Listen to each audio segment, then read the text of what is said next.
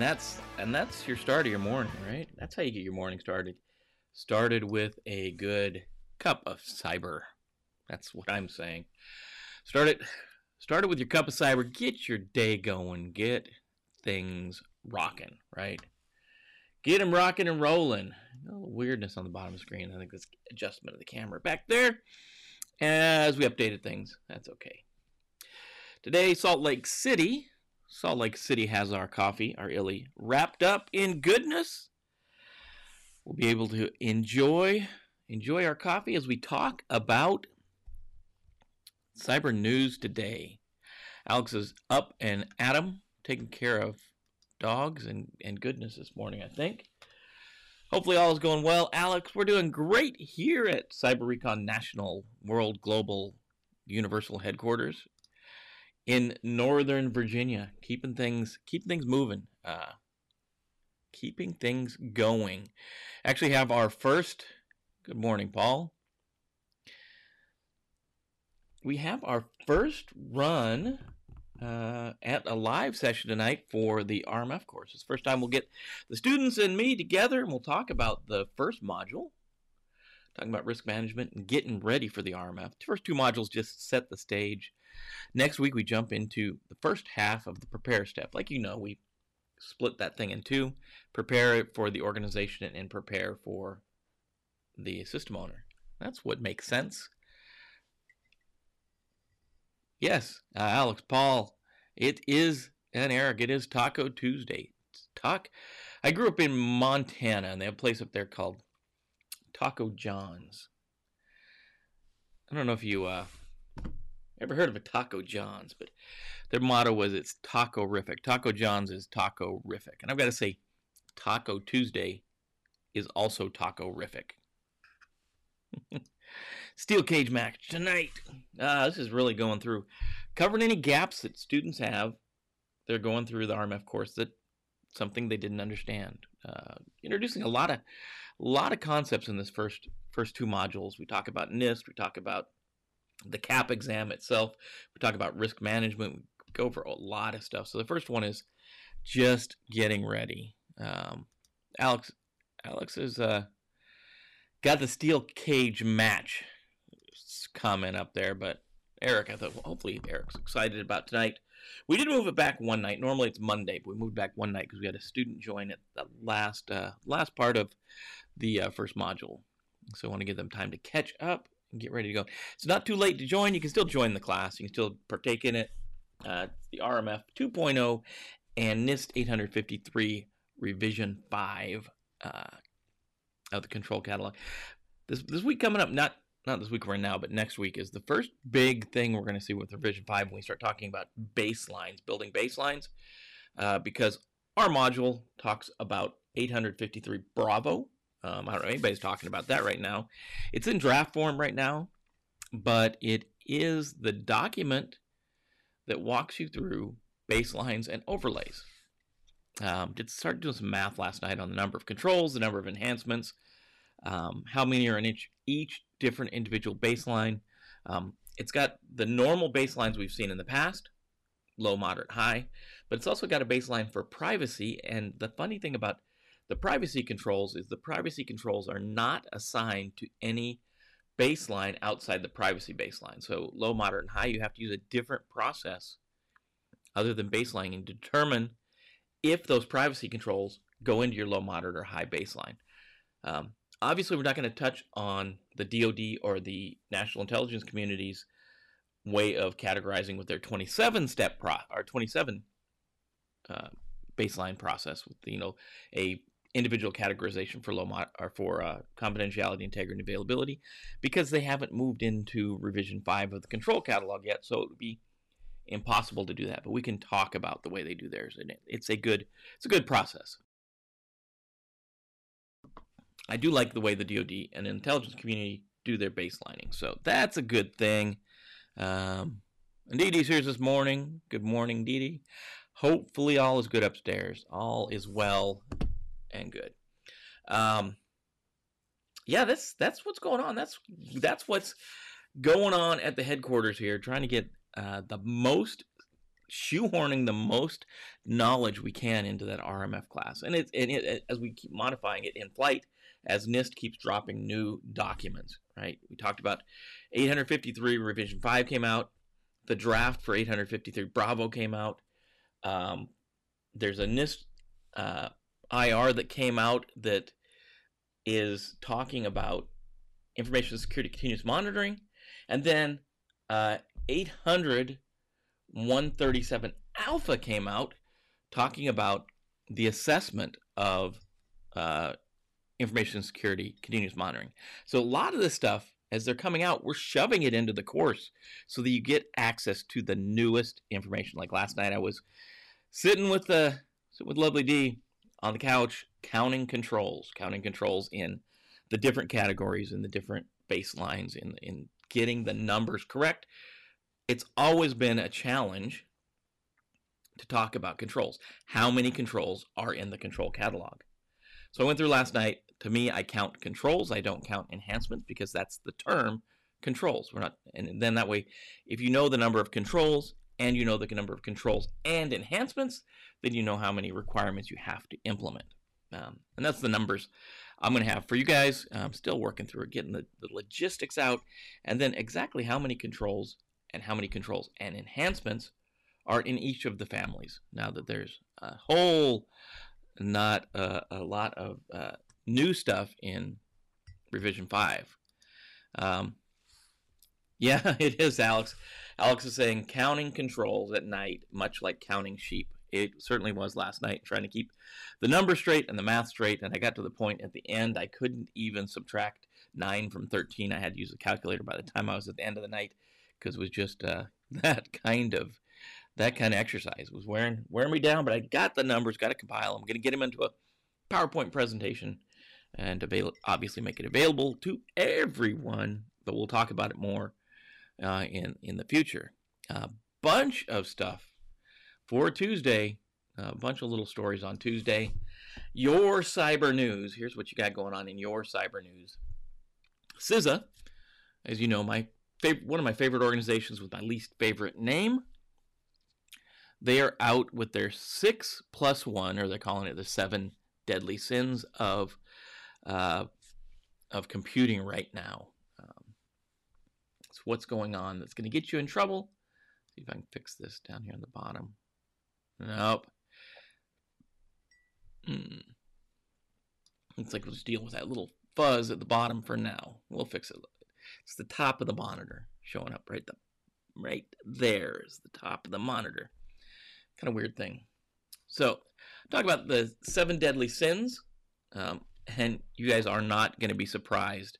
It goes back to patching your systems. So, I like the way that this article was put together by the Register, not just for the 7 deadly sins that CISA talks about, but about a different way of thinking about your vulnerability and patch management programs, especially your vulnerability management.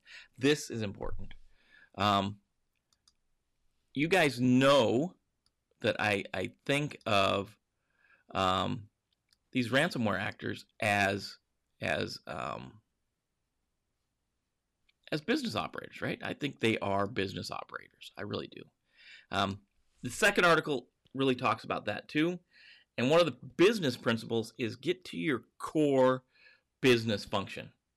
And their core business function is wreaking havoc and making people pay ransom on things. So they're looking at getting away from actually exploiting networks and just paying for them, just buying exploited networks. It's getting to your core principles, man. Outsourcing everything else. Great. They operate like businesses. I'm telling you, they operate like organizations. PDP botnets are all the rage. We'll talk about peer-to-peer botnets and what's going on with them. And surprisingly, I was kind of surprised by this. Fairfax Public School, right here in Northern Virginia, huge, gigantic public school district, 220,000 students, about 25,000 staff members. Got last month on the 14th, tomorrow, 1 month ago tomorrow, we were talking about Fairfax being taken down by the Maze ransomware, and could be a huge amount of data that was taken from Fairfax Public Schools. I can probably have Mako. We'll link to that. We'll link up there to that story when we actually talked about Fairfax being attacked by Maze. And as you know, Maze is the first operator. 2020, they started doing this new thing where not only did they encrypt your data and lock it up, but they took a copy of it and then they gave you a double threat. One is you're not going to get your data back, right, until you pay the ransom. And two, that was three really, and two, as the Germans would say, they'd post your data online if you don't pay it. Well, Fairfax didn't pay, so we'll talk about what happened there, at least in the little bit we know about. Not a lot of information's out. Fairfax County Public School Superintendent issued a statement, I think it was last night or the night before, about, what's going on. And we got our holiday of the day. So that's what's going on. Dave's asking, I don't think it's worth fixing. I mean, it's barely down there. It looks like I've got a cool border on my screen. Maybe I do that on purpose, right? I don't think it's on purpose, but anyhow, no, thank you. I appreciate you thinking to coming down and take care of it. No problem. It's not going to be a big deal. Not a big deal at all. So that's what's going on. That's what's going on. The one thing you guys know I'm going to tell you about, and that's this right here. Trivia night. Trivia night's just a couple nights away. We picked the topics. We got it ready to go. Finalizing things. Week of holiday shirts. Week of my tropical explorer shirts. This is normal. You guys know, if you've been around, you normally know this is the shirt we normally wear on Trivia night. So we're getting ready. We're getting closer and closer to Trivia night. Come out, enjoy the night. We got new swag. I left that blue cup over there. Got a cool blue cup. Gigantic. Well, not as big as, of course, not as big as this blue cup, this big cup. This thing's massive. But we do have a cool blue cup. We got a bunch of cool cups. We got some rose gold ones too that came in. Some cool silver ones. A bunch of cool stuff. This batch, we're trying different suppliers. This one is Tervis cups. If you know Tervis, they make a lot of cups people use in the summer at the beach, that kind of stuff. These are pretty cool. So Trivia night, 7 p.m. Thursday night Eastern, right here on the YouTubes. Go to cyber-recon.com/trivia. Give you the information tell you about Soccerdiv. That's the tool we use to keep track of who's answering questions so we can get your points right. Mako is cutting out questions now. He's trying to get you guys stumped. He loves to stump you guys. So see how you do. Trivia night, right around the corner. If you want to make sure you're getting all that information, make sure you hit the subscribe and hit the bell to be notified when we go live. We'll go live about 15 minutes before 7. That way we can get everybody synchronized and make sure that your Soccerdiv is working and all that good stuff. It is a great time. If you haven't been to one, you should come out. It's no cost. It doesn't cost you a thing, and it's fun, and you can prove your security chops. Saying 7 p.m. Eastern. Is Eastern Standard Time or is Eastern Daylight Time? Which one are we on? I always get those mixed up. Trivia night this Thursday. 2 days away. The 15th. Be there or be square, as they used to say back in Happy Days. I don't know if the Fawn said that. Somebody used to say that. Be there or be square, man. So that's what we got going on. I'm Australian or something all of a sudden. It's Taco Tuesday, guys. Taco Tuesday. We'll see what other holiday it is. Are you guys doing taco? Oh, yeah. Let's go. It'll be fun and a good learning time. It is. Learn all kinds of trivial things. We got one domain. It's 4 domains. 40 questions, 10 questions in each round, 4 rounds. One of them we're going back and forth which way we want to do it. We'll see. That'll be up in the air for you guys to try to figure out. So let's get that intro in, and then we'll get to the news.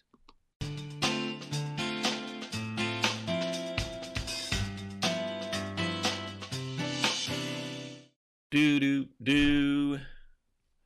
Cool little intro in the morning. Your cup of cyber ready to go. It's live streams are always, this is like live, almost like folks that talk about live TV. Live streams, you deal with all the issues. There's no post-production. There's no fixing stuff after the fact. It's just, if I make a mistake, you guys hear my mistakes. Yesterday there was, man, just a trouble talking. I could not talk yesterday. So hopefully we don't have that trouble this morning. When we go to the news, I'll get a little bit of Illy coffee to get going for the day. As you guys know, I love these guys, but I hate their name. I don't hate their name. I hate their acronym, CISA. Just because it's a certification. It's a confusion, and if the problem is it's a certification in the security field.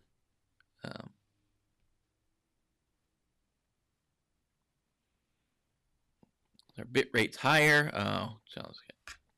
Tell us we're having a little bit of a connection problem. It doesn't look like there's any problems right now. We'll see.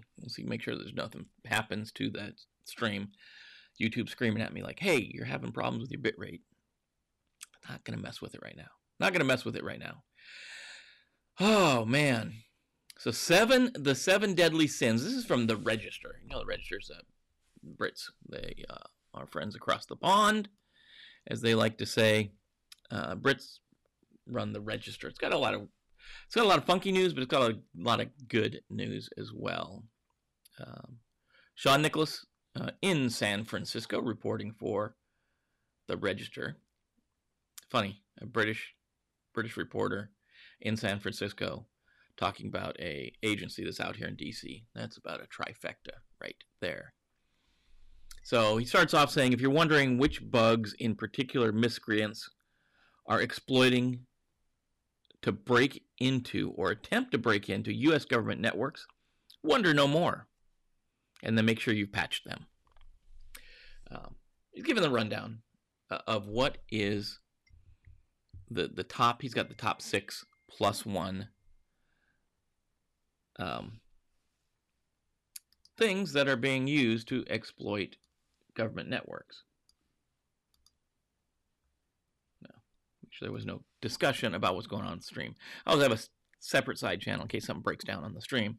And I got that warning from YouTube, so I want to make sure there was nothing wrong with the stream. So, Uncle Sam's Department of Homeland Security has this month identified at least 6 possible routes into the nation's computer systems and the method used to gain total control over the machines once inside. And then they list the 6 vulnerabilities. And if you're watching, if you're out here in Nova, the Northern Virginia area, DC and Maryland, that's what Nova is. Nova or DMV. If you're out here in the DMV, sorry. If you're out here in the DMV, I'm like losing my cool sayings. The DMV, DC, Maryland, and Virginia area, including Northern Virginia. You're probably maybe working around or with or supporting a government agency. But if you're somewhere else, you may not be. And you may be like, well, what does this have to do with me? These same 6 deadly sins, plus 1, I just didn't call them 7. I guess I know why. The 6 are the ways in, and the 7th is that once you're in, this is the bad things you're going to do. So these are all in your show notes. And he lists the CVEs, and there's 6 CVEs, or vulnerabilities, from 2019 and 2020. So 2018, one of them, for Fortinet SSL VPN, vulnerability from 2018 is on the list as well. So 18, 19, and 20, these vulnerabilities are out there, and they're unpatched on some systems. So giving these 6, NetScaler, Mobile Iron, Pulse Secure, Palo Alto Networks, F5 Big IP, and as I said, the Fortinet SSL VPN, these 6 vulnerabilities, if they're out there running and you have not patched these yet, you're in trouble, right? So you need to go, if you're in charge of security or risk or cybersecurity at your organization, information security, all these things, if you're responsible in any way, shape, or form for patch management, vulnerability scanning, vulnerabilities controls, anything at your organization, make sure, grab this list from the register. Go talk to your folks. Are you patched on all your systems for these things? Because this is how the bad guys getting in. And once they're in, they're going to run this one, CVE 2020-1472. And that's the zero login. That's the bad juju for Windows, the Active Directory gaining control, total domain level administrative control over your network.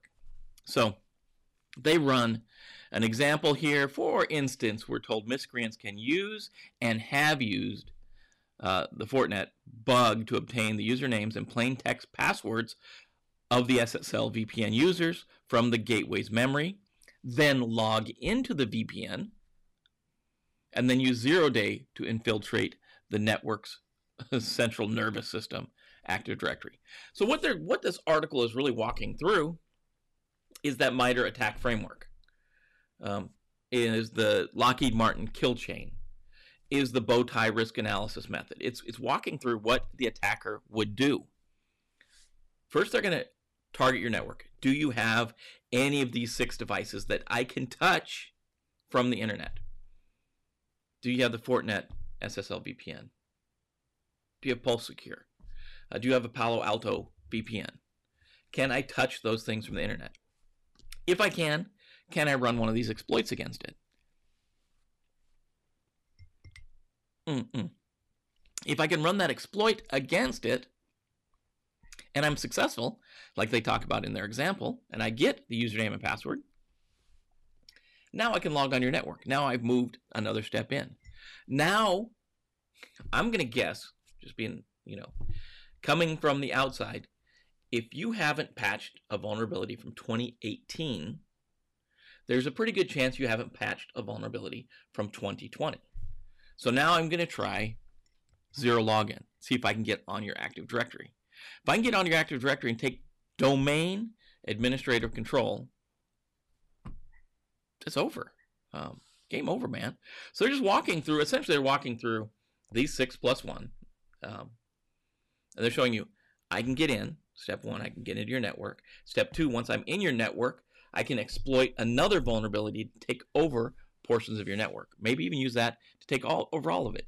And this is just the first of many things you should be doing. If you're in risk, especially, if you're in cyber or information security, you should be thinking about these things when you look at that monthly list of vulnerabilities. That's why it's important. Alex, you're gonna kick me on this one, that MITRE attack framework. Can you put the blocks in place, right?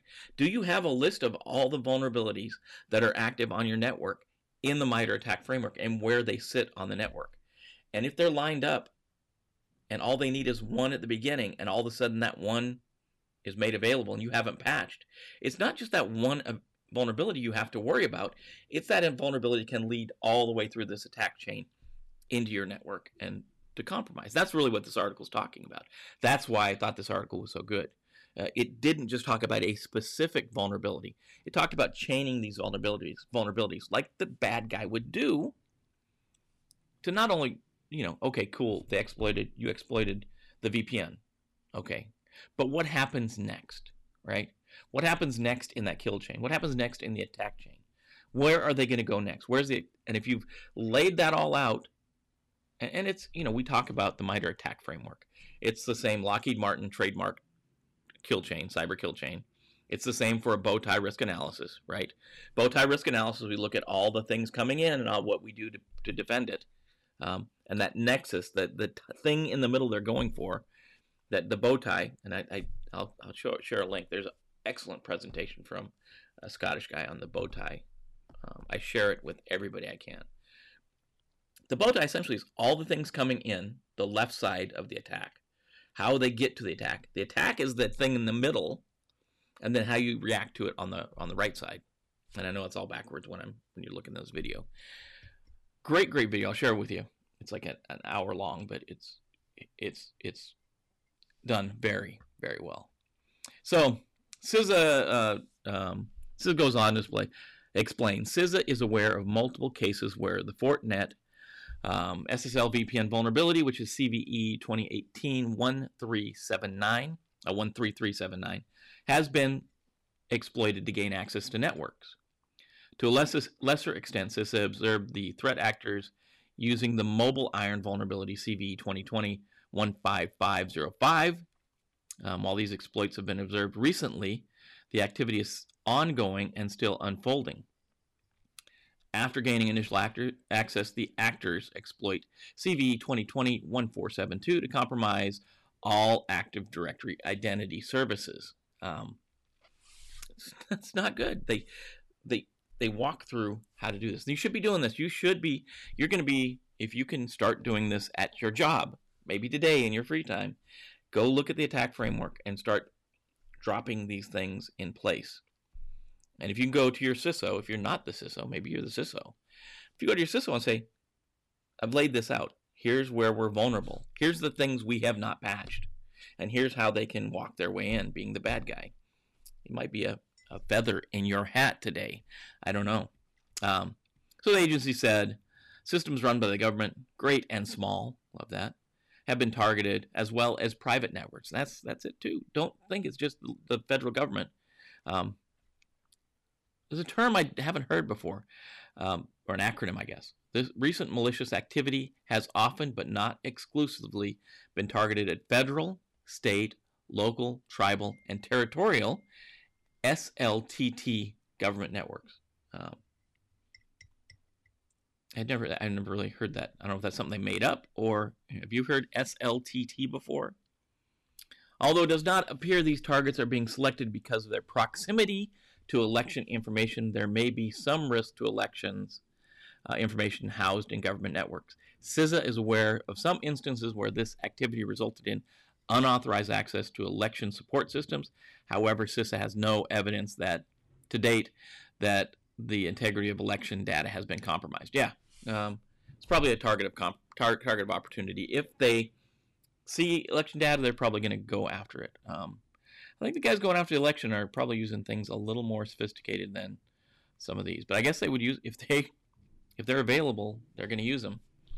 CISA goes on to say organizations with externally facing infrastructure devices that have the vulnerabilities listed in this joint cybersecurity advisory or other vulnerabilities should move forward with an assume breach mentality. Assume your network's been compromised. If you go to work today and realize that you have this 2018 vulnerability on one of your SSL VPNs, assume you've been compromised. Start at that point and start working back. Start cleaning up. Start working through your disaster recovery process to see where you could have been exploited. Start doing some deep scans. Start watching egress traffic going out. See what's going on. As initial exploitation and escalation may be only observable exploitation activity, most mitigations will need to focus on more traditional network hygiene and user management activities. Yeah, network hygiene. Patch your systems. That's one of our big things. I mean, we just need to get everybody on board with patching their systems. That's it, man. That's it. So CISA doing good things this morning. Next one's pretty short article. We'll cut through this one. You know I talk about this. If you've been here more than one week, probably every week I talk about this. Ransomware operators are working like organizations. They're working like a business. They have business plans. They have goals they want to achieve. They're well-structured organizations. They're like organized crime. They are organized crime. Honestly, they're no different. So, ransomware operators is from ZDNet.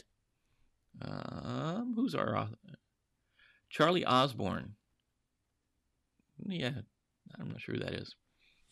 Ransomware operators now turning to network access sellers in their droves to cut a difficult step in the infection process.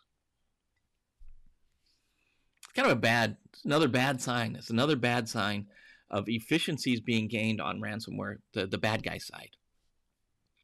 On Monday, Accenture's Cyber Threat Intelligence, or CTI team, released new research on emerging cybersecurity trends, including an investigation into the nature of a relationship between ransomware operators and exploit sellers, saying that ransomware operators are buying network access points already compromised to infiltrate target systems rising in popularity, including the purchase of stolen credentials and vulnerabilities.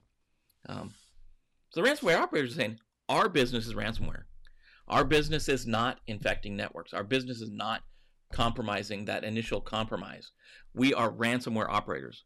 And it doesn't make sense, just like it doesn't make sense for a company that makes cars to also make its own toilet paper.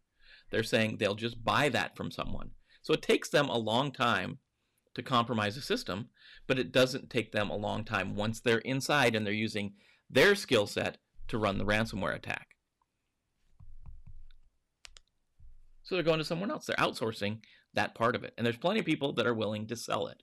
So the article says, during the attacks, ransomware operators must first find an entry point into a network, compromised employee accounts, misconfigurations in public-facing systems, and vulnerable endpoints, kind of like we were talking about in that first article, that may be used to deploy this particular family of malicious code, leading to the encryption of files, disks, and the demand for payment in return for the decryption key, or the threat of selling it. They're saying, the article goes, it's hard to estimate how many ransomware attacks took place this year, so some people just don't report them. And paying ransomware these days can reach six-figure sums, more demanding the target based on their estimated net worth. Now ransomware groups are seeking to cut out the initial access stage of an attack, speeding up the process and potentially the opportunity to elicit revenue. So they're saying, a lot of times these ransomware operators can get six-figure or seven-figure sums out of organizations once they run their ransomware attack.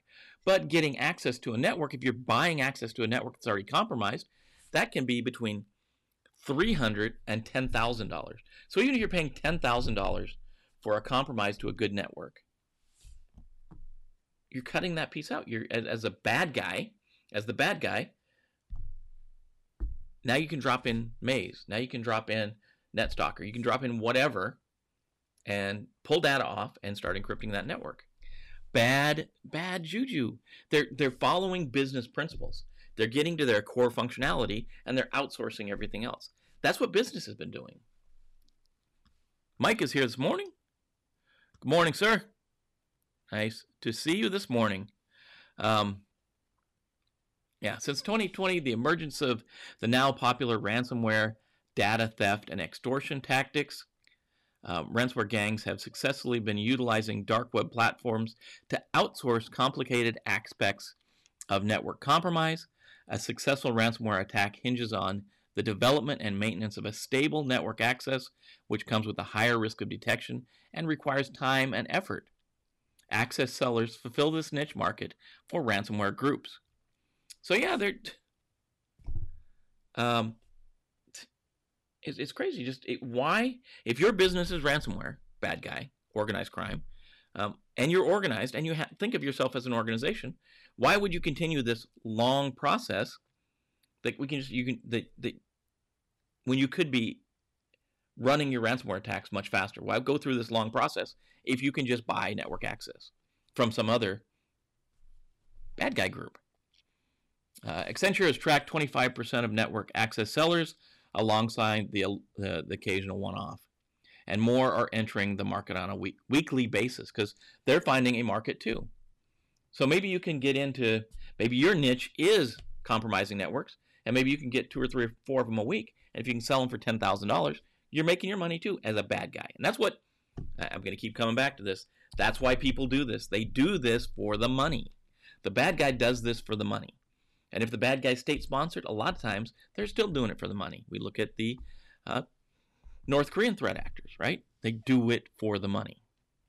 In an interesting twist, rather than selling off zero-day vulnerabilities to one seller, some traders are using these unpatched bugs to exploit numerous corporate networks and sell access to threat actors in separate bundles to generate additional revenue. So that was the big thing.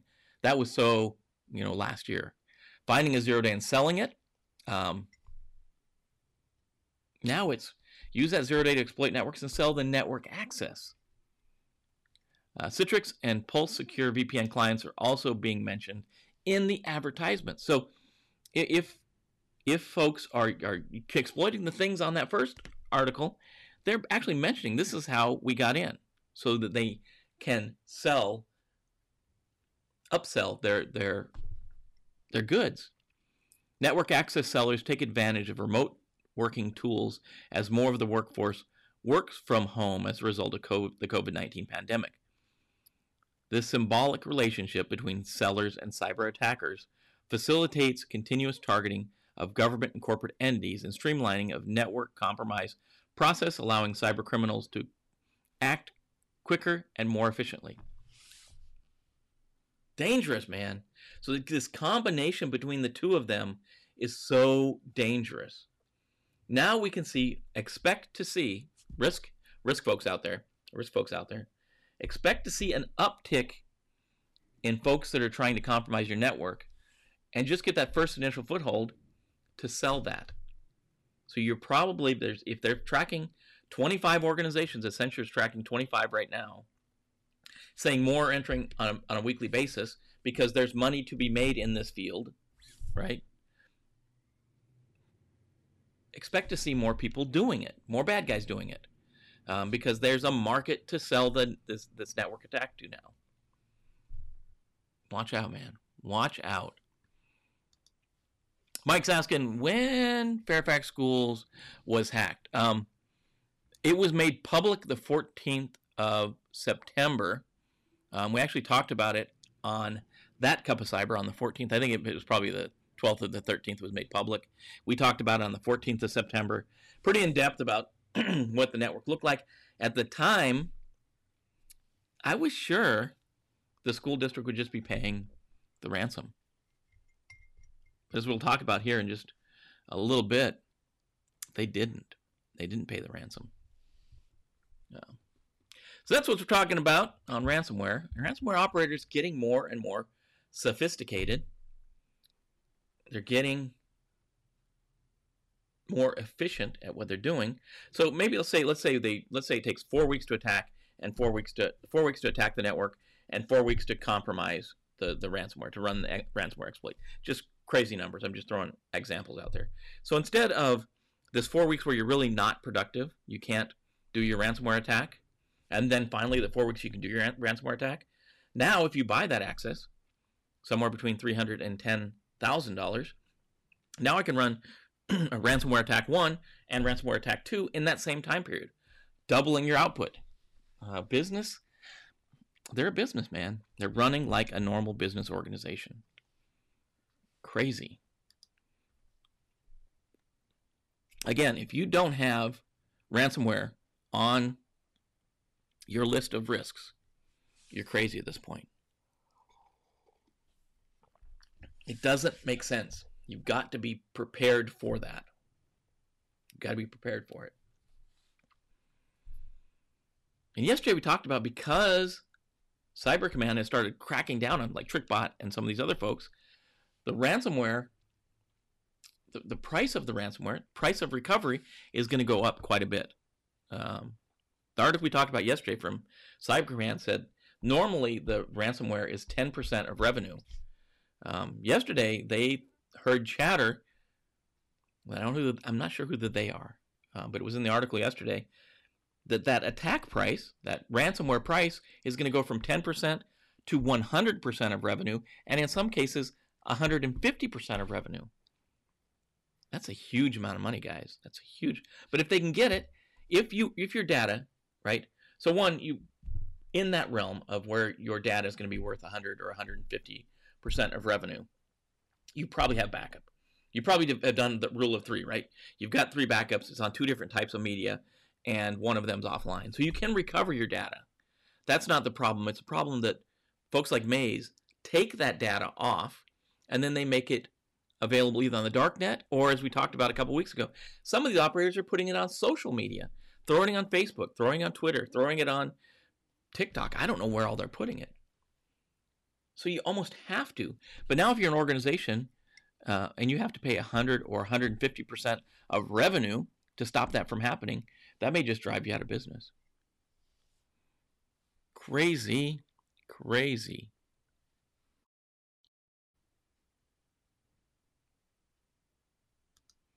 Mike saying, wow, as an organization, you need to have that as a contingency plan to pay ransomware. Yeah, and a lot of people have went to cyber insurance. But as you know, if you don't know, when you go to cyber insurance, they're going to come in and do an assessment. Do you have security controls in place? The more secured you are, the less you're going to pay for cyber insurance. It's going to be pricey, though. Yeah, you have to build that in. You have to build that as a contingency. Your risk folks have to be thinking. They have to be thinking about ransomware. How are you going to react if you're hit? And that's why it's so very important. The biggest things, the 3 things. Number one, our number 1 article talked about it. Patch those systems. Patch them. That's really number 2 in our trifecta. Open connections, unsecure connections to the internet, right? Those RDP connections to the internet. Windows RDP or Citrix RDP connections to the internet that are just out there hanging out, that are not on a VPN. They're not protected. But they are protected. They're protected by an unpatched VPN. You're just in as much trouble. And then training your end users. Those are the 3 things we got to do as an organization. That's got to be built in. We've got to have that. Oh, man. Botnets. P2P botnets are all the rage. Peer-to-peer botnets have become the latest threat. And boy, oh boy, are they spreading fast. Verified Chapo, I haven't seen you for a bit, man. Nice to see you back. Nice to see you in the morning time. This is from Cyware Social. I love their little short articles. The vicious HEH botnet has surfaced and is capable of wiping every piece of data from infected systems. This peer-to-peer botnet, written in the Go language, or Google's language, has been observed targeting a variety of Internet of Things, or IoT devices, with weakly or protected exposed telnet services. Are you running telnet on your IoT devices? Doesn't sound good. New botnet is part of an SSH, or secure shell targeting malware tool, written in the Go language. As the Go language offers a wide array of community-supported modules, its increasing use points to a new generation of malware and capabilities. Go language is fairly new, but it looks like the attack community has just latched onto it. I've seen several articles talking about Go language. Go language is Google's language. A lot of attack tools being written in Go. So other instance, Mozy botnet rose to prominence in October 2019 and still continues to attack IoT devices. This botnet conducts DDoS, or distributed denial of service attack, sends spam, and steals data. So it's using, if you don't know, we talk about IoT, so I'm not trying to insult anyone's intelligence here, but those IoT devices, Internet of Things devices, I'm not going to talk about anything SCADA or anything, those operational technology things. I'm just going to talk about like your nanny cam. I'm going to talk about your cameras outside. I'm going to talk about your Amazon Echo devices. I'm going to talk about, smart light bulbs. Alex, did you think there'd be a day when you have to worry about patching your light bulb? Well, we live in that world. Every one of these devices has a little operating system on it. A lot of time it's written in Linux. It's a Linux operating system. It's a derivative of Linux. So these guys, some of these folks are all using all these devices as denial of service points of attack. So they exploit your unpatched light bulb, or your unpatched camera, or your unpatched thermometer, or thermostat, and they use it as part of their attack network, their botnet. So this one, it's using it for DDoS, it's sending spam, and it's stealing data. Because if you've got Internet of Things devices, and many of us do, it needs to be on a separate network than your computers. You need to have it separated. We're going to have network segmentation, and where that's two physically separate networks, or it's VLANs, virtual LANs, somehow there needs to be a separation from your IoT devices and your main network. The Fritz Frog botnet is another based on the Go language, and it leaves no trace on the infected disk. It's attempted to brute force approximately 550 SSH, or secure shell servers, belonging to various sectors including government, healthcare, and telecom. Its main purpose is to mine for cryptocurrency using the XMRig miner.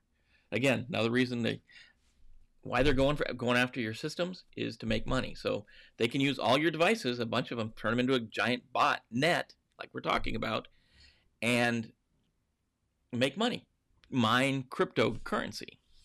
Another one they talk about here is the P2P botnets are terrorizing cyberspace, including Kaji and IRC Flu. Bottom line in this article, as the threat landscape continues to shift, threat actors are shifting to newer tactics to exploit new kinds of attack vectors. IoT devices are under constant attack, thus organizations need to be cognizant of such threats. And there are IoT devices, SCADA devices as well, operational technology devices. But I'm talking the one we normally look at, small business, home-based businesses, medium-sized businesses. That's the folks we worry about a lot. A lot of government organizations have a lot of big organizations hopefully have this stuff locked down. But if you don't, be thinking about this. IoT. Do you have IoT on your network? You may think you don't, but you may. How are the environmental systems at your business controlled? I'll leave it at that. How's that? Those device. How is that? What devices are controlling your heating, your air conditioning, all the HVAC and access control stuff at your organization? I don't know. You tell me. Fairfax County Public Schools, and this is a surprisingly small article. And this is off Security Week from AP, Associated Press.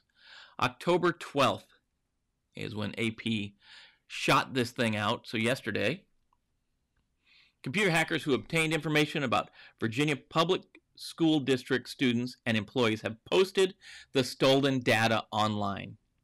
School district officials said Friday in an email to parents and staff. So obviously Fairfax said, we're not paying the ransom. I don't know how much it was.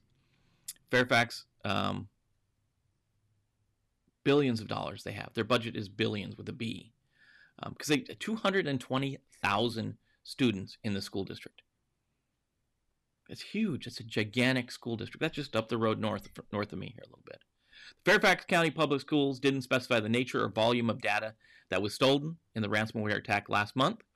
Attackers used ransomware software to steal data, threaten to publish or block access unless the target pays ransom. Very, very simplified version of the ransomware attack. The Washington Post reports that school superintendent, I feel like I'm that kid from The Simpsons, Superintendent Chambers. The Washington Post reports that school superintendent Scott Bradbrady, email Friday says, criminal cyber organizations known as Maze Group has claimed responsibility for the attack and posted the stolen data on the dark web. That's what Maze was the first one to do this. Maze is, if you haven't been around, or if you haven't heard me talk about that, Maze has started a cartel. They've got other groups that have joined them, and their website posts not just stolen data from Maze, but stolen data from a number of other ransomware actors. It's a clearinghouse to post stolen data on the dark web. Brabend said the district was cooperating with Virginia State Police and the FBI, of course. A quote from him is, we're working around the clock to identify the information that was taken and will notify impacted individuals as appropriate. Well, go on the dark web. You'll see your informations. He continues to say only a subset of individuals included a limited number of students. I mean, if you're talking about 220,000 people, limited number can be quite large. That was from Lucy Clodwell, who's the school district spokeswoman. spokesperson. Gladwell said the district will offer free credit monitoring services to all district employees and their spouses and any others who were affected. And that's really all. That's all they've said. That's all that's come out so far on this. Now, here's the numbers as I see them. Current student population is 220,000. Staff and administration is about another 25,000, right? It's not hard to say we just call that 250,000. Let's just call that 250,000 for the math of it. Now think about this. The systems, the information systems of the school district probably have information of previous students as well. So if we think that there's 220 students now, would it be out of order to think that this system has 500,000 records on it? Records on 500,000 people? 300,000? 300,000 is probably well within the range of reason.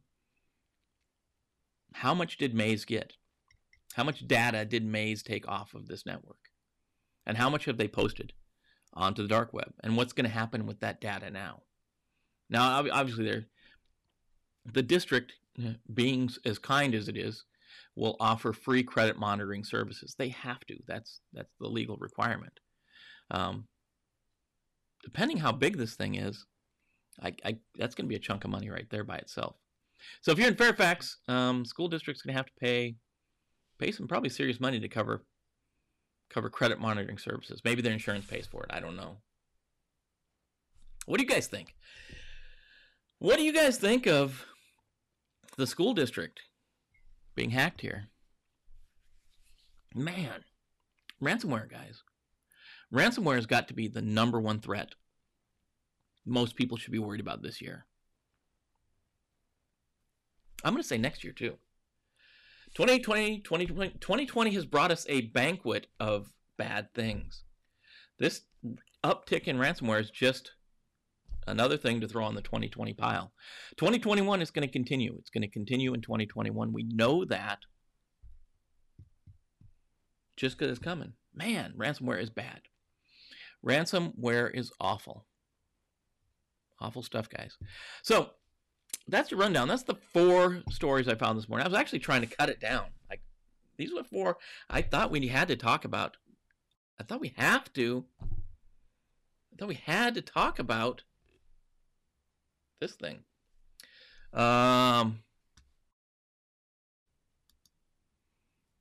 Bring this back over here real quick. Antec Z7 Goat. Antec 7 Goat. I don't know. You're a new person. I love new people on the chat. Ransomware pays. You're 100% right. Ransomware pays. That's why they're doing it. God, I got to look up who said this. One of the famous bank robbers were asked why, when he got caught, why he robbed banks. And his answer was, because that's where the money's at. So yeah, why do people attack other organizations with ransomware? Why is ransomware so big right now? Because it pays. That's why they're doing it. And don't underestimate these guys. Don't underestimate these ransomware attackers. This whole vision, this culture, this picture that we've got that a hacker is some antisocial 17-year-old kid in his mom's basement or 35-year-old kid in his mom's basement. That is not the case. I'm telling you that right now. Groups like these APTs that we talk about all the time, these ransomware actors, they're organized, they're skilled, they're funded, they're doing things. Verified Chapo, my school district got hacked also. Uh-oh. What happened there? Did they release it? Did they pay it? What happened? He's saying with ransomware. Like the channel, just found you. Keep up the good work. Thank you. I appreciate it. Appreciate your comments. That's what if you're new here, I see a lot of people, the numbers jumping up this morning. If you're new here, know this is a community. This is a community of like-minded folks, generally working in risk management, cybersecurity, or information security, and really here to help each other out. I serve as the facilitator of the conversation, bring the stories forward and look for you guys to fill in the gaps that I probably am missing.